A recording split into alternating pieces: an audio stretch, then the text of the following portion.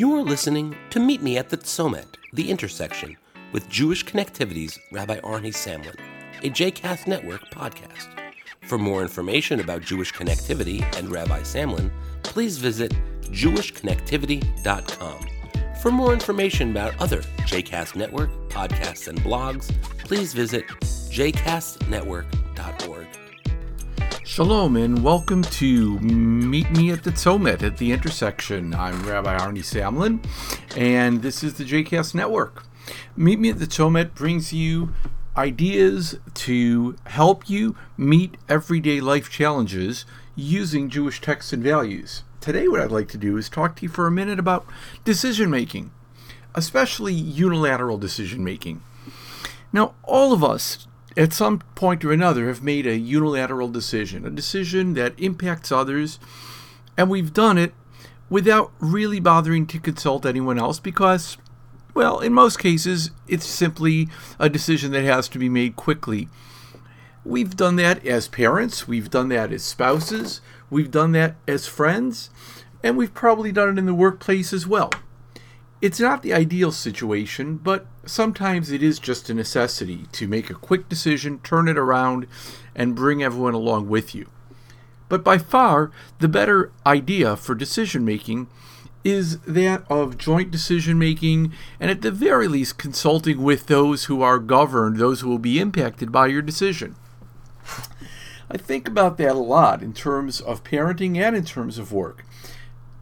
By having combined joint decision making, you're more likely to get buy-in for the decision you're going to make and more likely to be able to work together in implementing the decision and in just, well, living together with whatever the decision is you're making.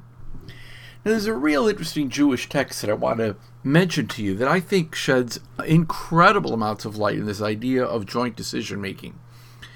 Early in the story of Genesis, the story of creation in the Torah, there is the conversation that takes place. Actually, not really a conversation as much as a monologue by God.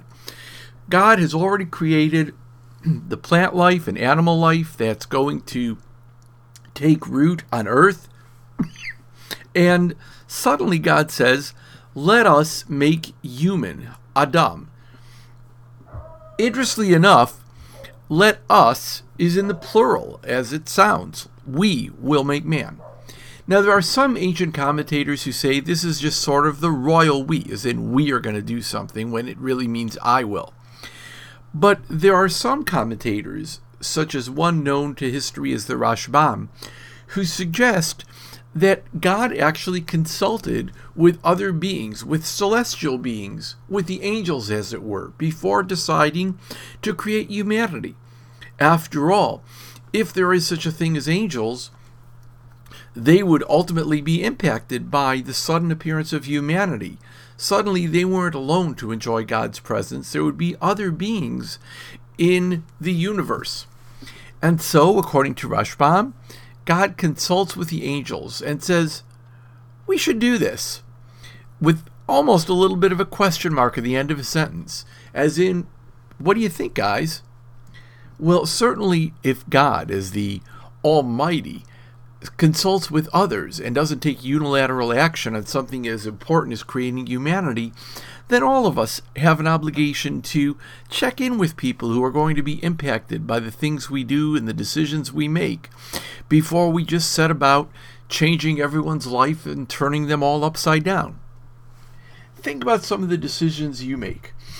Where are there ways that you can engage other people in helping to make those decisions and getting their buy-in? Where are there times when perhaps you would have made a different decision had you bothered to consult with other people? Please think about these issues and be sure to leave comments and ideas on the Facebook page of JCast Network and on the Twitter feed Jewish Connective. Go out there, consult with others, make great decisions, and make great things happen. Until the next time, shalom.